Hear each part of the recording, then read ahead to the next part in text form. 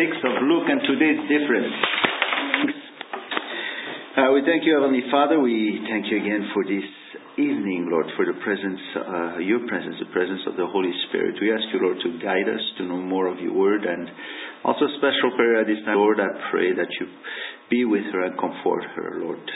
We pray in Yeshua's name. Amen. Amen. And so as you open Luke chapter 6, so the first question, of course, when you open up scriptures and before we read it, is the context.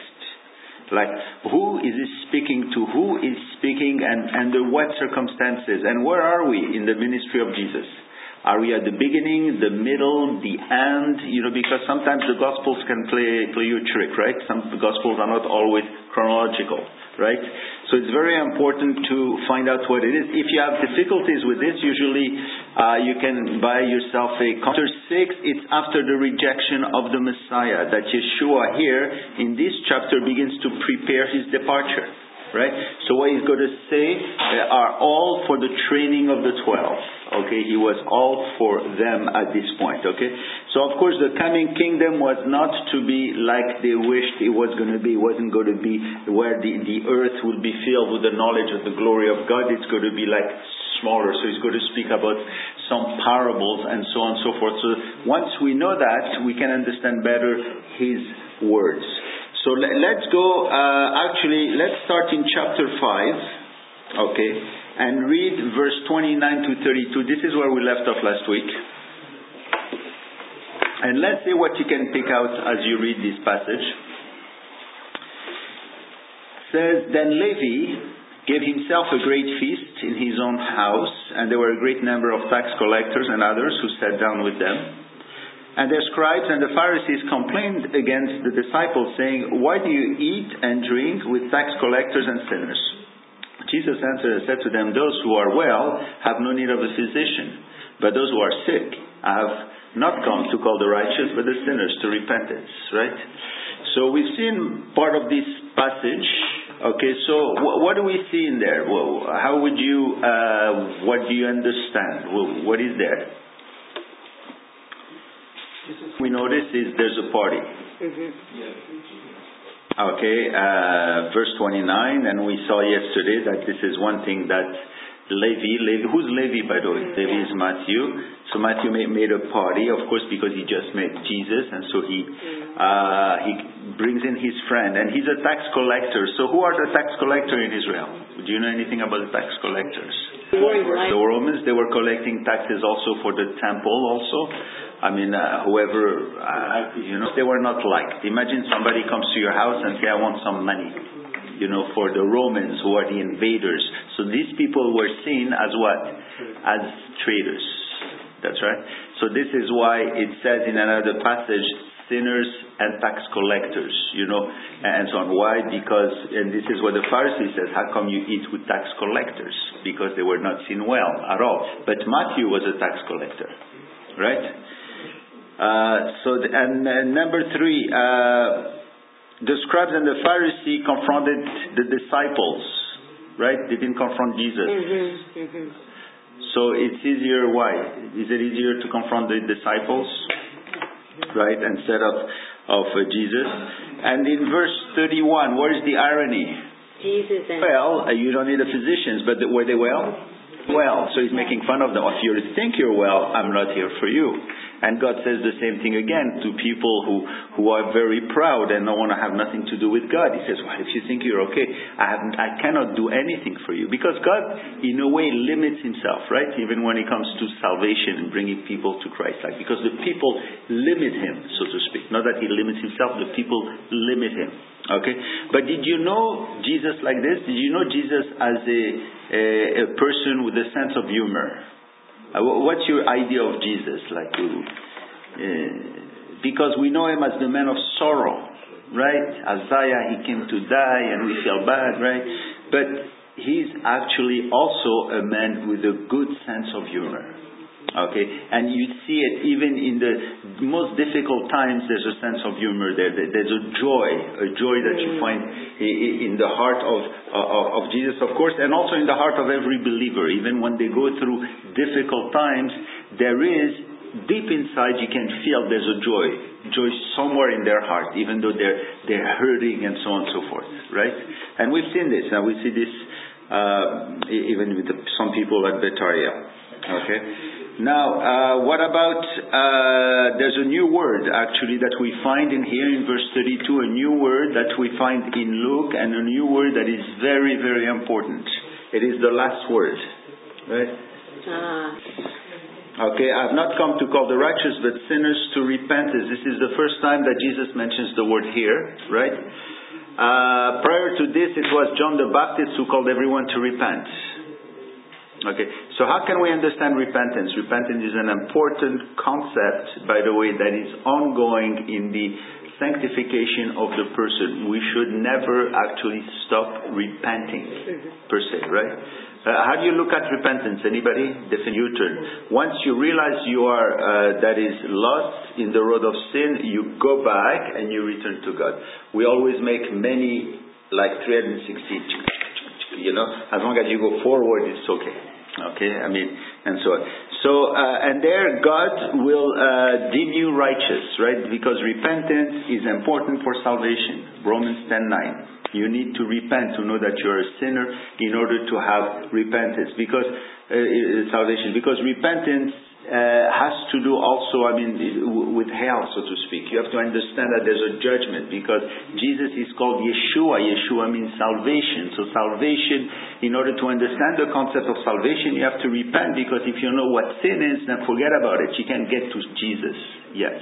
At the beginning of them. This is what I believe. The days of Noah are mainly in the days of the tribulation time especially, but we are actually, right now, it began. Okay, it began, and in fact we're going to see that he speaks about Sodom and Gomorrah, the same as it was then, it is now. And I was looking at statistics even about homosexuality and so on. It is so flagrant. It is, it's growing, and there's no more shame. Not any shame.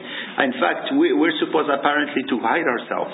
Okay, so it is as you say. I think we're coming to the rapture very soon. Yeah, soldiers, because they know he was doing miracles. So in case he would do a miracle with 600, it's kind of difficult, right? But he did anyway. Yeah. But at this point, no, they were just investigating the Jesus himself, right? By the way, did you know the word righteous in Hebrew is tzaddik? The word tzaddik comes from the word tzak, which means straight. Okay, straight, like a right path. And the Greek, by the way, is similar. Okay, the word is from the root meaning to give direction. Okay, so to be righteous is to go the right path. Like, okay, after that you make your U-turn and so on. To sin is to miss the mark, is that to get out of the word. Okay. So when you put all these works together, it's nice to see that it's like a walk. We have to walk that straight path up to heaven. Tell me. It's a little longer, but there are a few things in there. Read it and tell me again what you think about verse 33 to 39. Okay? So then they said to him, "Why do the disciples of John fast often and make prayers, and likewise those of the Pharisees, but yours eat and drink?" And he said to them, "Can you make the friends of the bridegroom fast while the bridegroom is with them? But the days will come when the bridegroom will take away from them, and they will fast in those days." And he spoke a parable to them. "No one puts a piece from a new garment on an old one, otherwise the new makes a tear. And also the piece that was taken out of the new does not match the old. And no one puts new wine into old wineskin, or else the new wine will burst and the wineskin and be spilled, and the wineskins will be ruined. But new wine must be put into new wineskins, and both are preserved. And no one, having drunk the old wine, immediately desires new, for he says, the old is better." Who is speaking here? Who is asking a question to Jesus in verse 33? That's right. And in verse 33, actually, you have three groups of people. Which are they? Three groups of people. And the scribes, and these are the one group. The other group, John's disciples. And the third group, you have Jesus' disciples. Three groups. Okay. So three groups, and these three groups actually, within these three groups, you're going to see in there a new, or the first, so to speak, Christian denomination.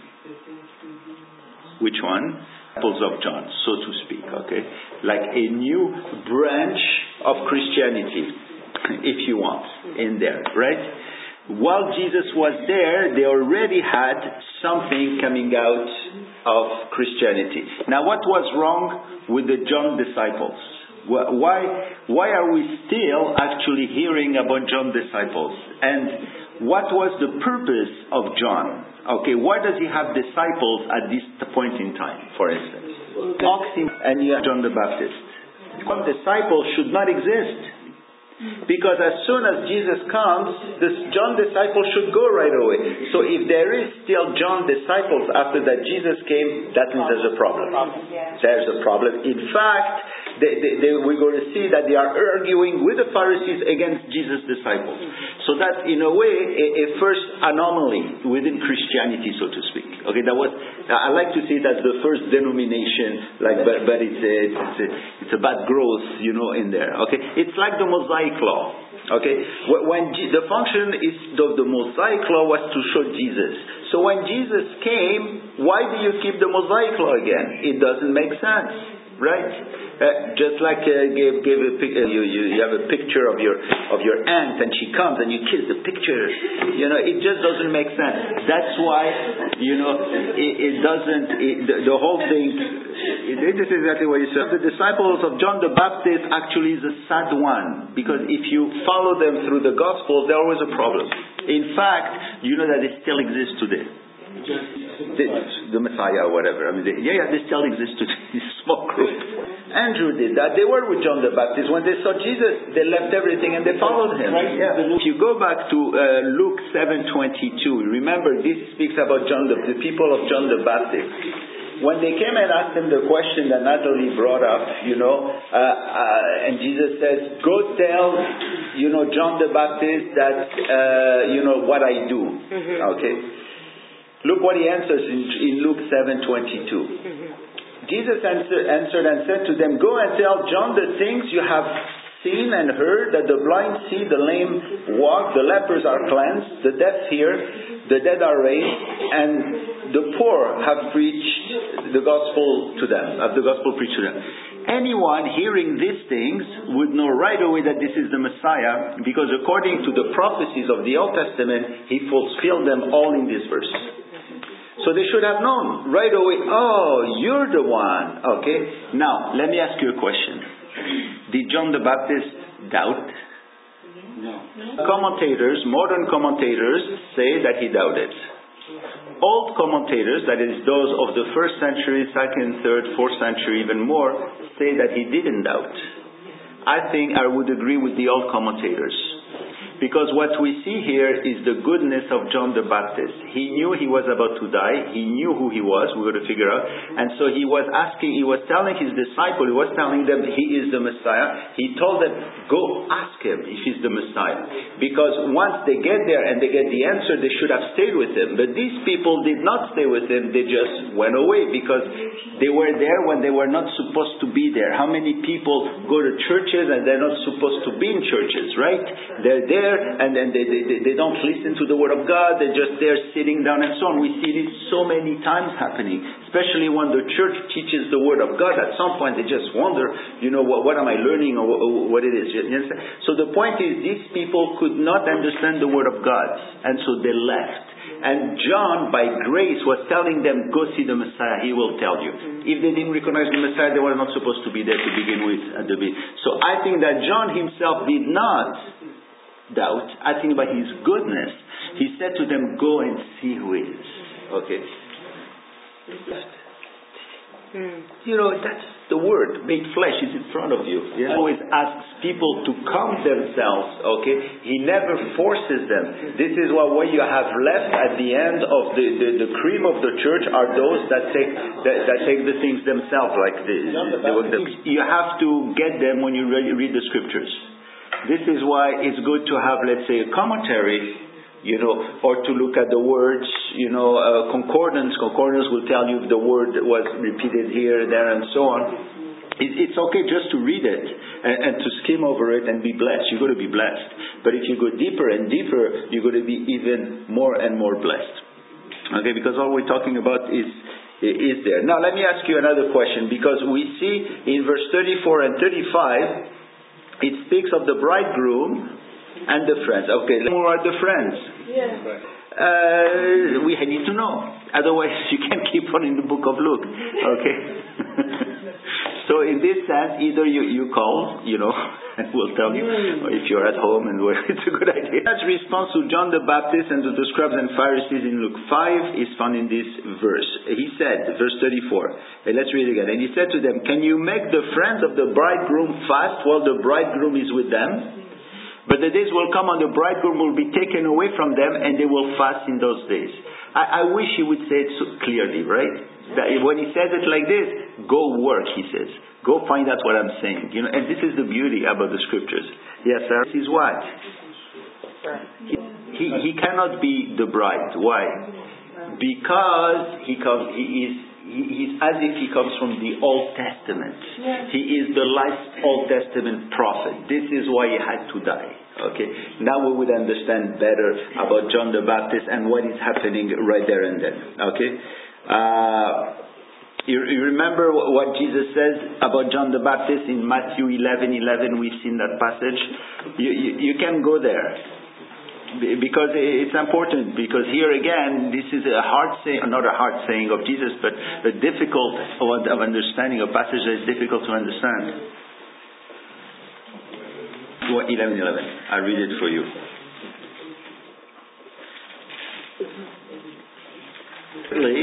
I say to you, among those born of woman, there has not risen one greater than John the Baptist. But he who is least in the kingdom of heaven is greater than he. Wow! Go figure this one out, right? What does he mean by that? That John the Baptist is greater than Moses? Yes. I'm asking really is, no one who has risen is greater than John the Baptist. And I'm thinking of Abraham, of David. What, is John the Baptist greater than them? This is my question. No, not better. When he says in the scriptures that you shall do better, greater miracles than Jesus, don't think that you're going to do better. Forget it. Greater in extent, because I've been a believer for 37 years and Jesus only for 3 years on earth. You understand? So in greater extent. So meaning that John the Baptist was very close to Jesus, and we know from 1 Peter chapter 1 that the greater desire of the prophets was to see Jesus. They were talking about him, they were prophesying it, they were dying to know who it was. You understand? They didn't have everything, maybe more towards the end, like Malachi, Zechariah, all of these prophecies. So maybe they were dying even more. But John the Baptist actually baptized the Messiah. Wow! So that's why it's greater. So in that sense, he is greater. 1 Peter 1:11. I want to read it for you. When it comes to the door here, because I'm closer to the door. 1:11. I want to read it for you. You don't have to turn there. So he's talking about the Old Testament prophets, and he says, searching what and what manner of time the Spirit of Christ who was in them was indicating when he testified beforehand the suffering of Christ and the glories that would follow. That means they knew about him, but they didn't know him. Okay, just like today, right? We know so much about Christ, but we never saw him. That'll be great when we go to heaven and we finally see him. That would be like a revelation like you never had in your life. Okay, so that's the same thing. So these were searching, and John the Baptist was first in there. Okay, yeah. He says, there has not risen one greater than John, so that makes John greater than the others. This is how I would see it. I know you're a mathematician, and sometimes At least in the kingdom of heaven is greater than he, meaning that we have the Spirit of God. Not only we haven't seen Christ, but we have his Spirit dwelling in us. So in that sense, we are greater than them. That means we're closer to God. Now, let's go into the parables that he gave here. Okay, what do you understand by the parable of the new and old garments? And you're going to compare it with the parable of the new and old wine, because there seems to be a contradiction here. In fact, people have seen a contradiction, and some manuscripts omitted verse 9 because they couldn't actually put the two together. Okay, first, What is the parable of the old and new garment? The parable is very simple, right? We don't need to go far. It's the case of not mixing two things that are different. A new patch in an old garment, okay, what would it do? Okay, it would actually, that means the garment will tear or something will tear. You don't do that. Okay, if you have a tear in an old shirt, you cannot cover it with a new piece of material. It will not match, first of all. This is what I think it says when it says in verse 36, agree. They will not agree. Okay, so there's something wrong in the look of it. Second, it would eventually tear because the thread joining the two will tear under the force of a new piece and on the old. Okay, and so on. So that's what did he mean by that, by the way? What does Jesus mean by that practically today? Don't mix exactly. No, not the two covenants, no. No, don't mix the two covenants, the old covenant with the new covenant. Yes, or with the new life, not necessarily old covenant with the new covenant. Don't bring in your stuff from the old life, okay, into the new one. Okay, you can, as long as it doesn't disturb it. Disturbs your growth, you do it. We had a call, by the way, just commandment, which says you shall have no representation of, actually second commandment, representation of God, okay, in there. So I said, if it is a stumbling block, don't have it there. Okay? If it's a stumbling block. People might have a picture, of what the painter thought was Jesus, and it's worth $1 million. You might buy it for an investment. I don't mind, actually, right? But don't think that it is Jesus, because Jesus doesn't look like this. And I love the Mormon Jesus. In the scriptures, that the transition from one dispensation to another was always the most difficult one. You know who had the hardest time going from law to grace? Who had the hardest time? And required that God comes and tells him. And he said no. Now Paul actually was very good considering. Peter the key. That means only him, okay, could open up the way to the Gentiles. And so he had to go to Cornelius in Acts 10. Cornelius was the first Gentile who came to believe. And God says, well, they're coming. The problem is that Jews could not get into the house of a non-Jew because they didn't eat kosher. And God, not to God, 3 times. And finally he understood and he went and he stayed with Cornelius. It was very difficult to change from one to the other. This is where the parable of Jesus comes alive. Maybe he remembered that parable itself and so on. Yes, and you want absolutely what you want, as long as it doesn't disturb your growth, it doesn't go against the Word of God. We can watch hockey game, we can wine, you understand? As long as you don't get drunk, you're okay. You understand? So let's not be legalist. We are free with Christ. It's complete freedom. But there's a problem in the two parables here, because here the new is better, right? Don't go back into the old. But in the next parable about the wine, the new wine is better. What did he mean by okay? The old is the new is better. The old is better. What am I saying? Okay. And with the wine, the old wine is better. I'm sorry. Okay. Here I get mixed up myself. Okay. So what is better, the new or the old? Seminar, there are a group of scholars who decided that 39 verse 39 is not there. Actually, what is actually the old wine? The old is better, right? The old wine is better. What does it mean by the old wine? Again, you know what? If you have to put it practically, what is it in the scriptures that is better in the old? Some things never change. That's the word of God. Okay. Jeremiah 6:16, one of my favorite verse, where Jeremiah says, "Go back to the old path. Don't get out of it." Okay? Because anything that is new, by the way, there's nothing new. Okay? Don't think like new age and new. These are old lies that are dressed differently. Okay? All things that you give them another name, another color. Because all these new things, you can see them, there's sins in some way that occurred way before. But Jeremiah 6:16, I want to read it for you. Okay? If you have one verse to learn by heart this week, you can learn 6:16. This says, so what's happening with Jeremiah, Israel was completely out of the will of God.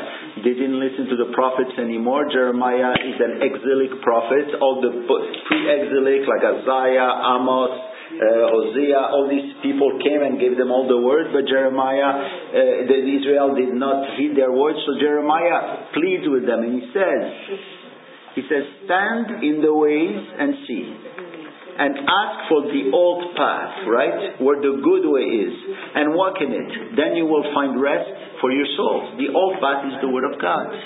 The old path are the words, the teaching of God in the scriptures. So the new one is also, when we say about the new life, is when we get the spirit and we leave our old sinful life. Okay, and the old one, so to speak, is the word of God that we bring in and so on. All right. So this is what the passage actually brings us to contemplate, right?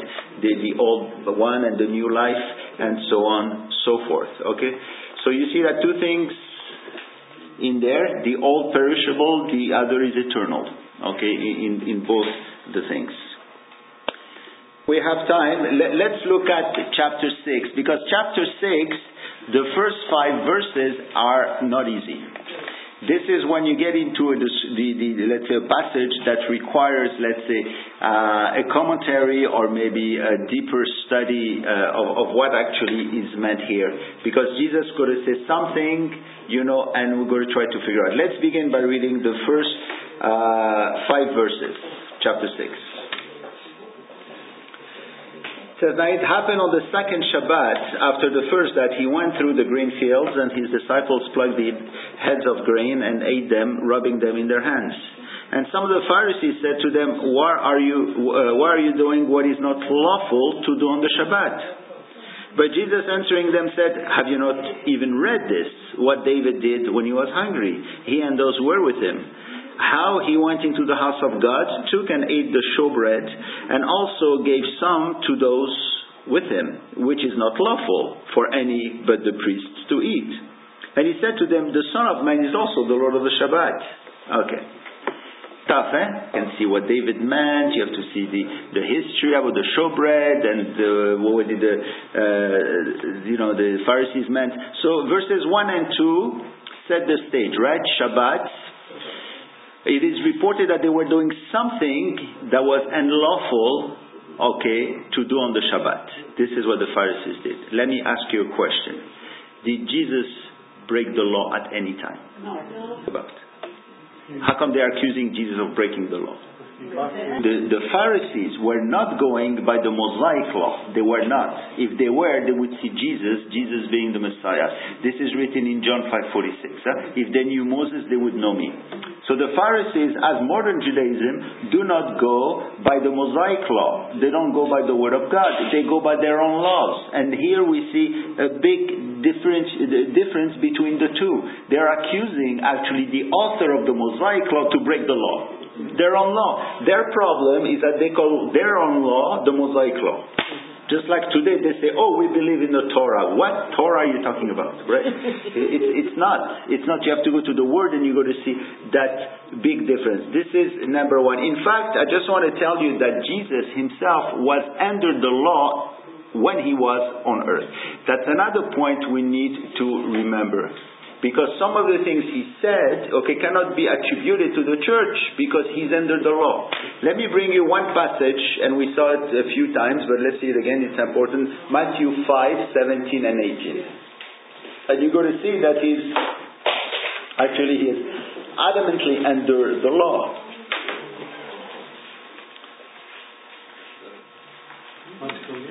Matthew, the preferred chapter for those who think we are under the law.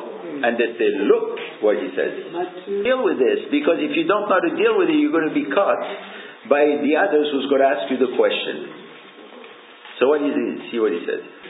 To destroy the law or the prophets, I did not come to destroy but to fulfill. For assuredly I said to you, till heaven and earth pass away, not one jot, one tittle will by no means pass by the law. And here he makes sure that everyone kept the law. And then he adds, until all is fulfilled. Right? So the first part, the first until, nothing can break the law, even if heaven and earth passes, this is when he was under the law. But there's another until in there, until all is fulfilled. All is fulfilled is when he died and resurrected. Galatians 3:19 is clear about that. He says that the law was there until the seed came to fulfill it, and that's it. Right? So those who quote that passage forget about until all is fulfilled. So they're still back into the law, and we can do that, because if you're going to follow the law, you're going to be judged by the law. You don't want to do that, right? So you despise, in a way, the sacrifice of Christ, who actually covered the whole system, the Mosaic system. But I heard the law. One of the purpose of the law is to show you that you cannot actually fulfill the law. Try to accomplish it, and you cannot. And this is the whole idea. This is, remember when Jesus spoke to that man who said, "How shall I do to be saved?" And Jesus quotes the law to him, and the guy says, "I did everything." Right? That was the wrong answer. This is where he should have said, "You know what, I cannot do any of these things." Then Jesus would have said, "I came for you. Come and have salvation." The guy said, I did everything. So Jesus says, "Yeah, go sell everything you have and give it to the poor." He pushed it even more further, that is, much more further, because the guy was rich. And the guy left. You can do that. Of course you can do that. Because by faith you have to accept that the Lord Jesus Christ fulfilled all the law, so you don't have to do it yourself. This is the beauty. But there's beauty in the law, by the way. Let's not put the law down too much. Next week, and we're going to see the actual application of the law itself. Or the week after, that is. Somebody's going to teach next week.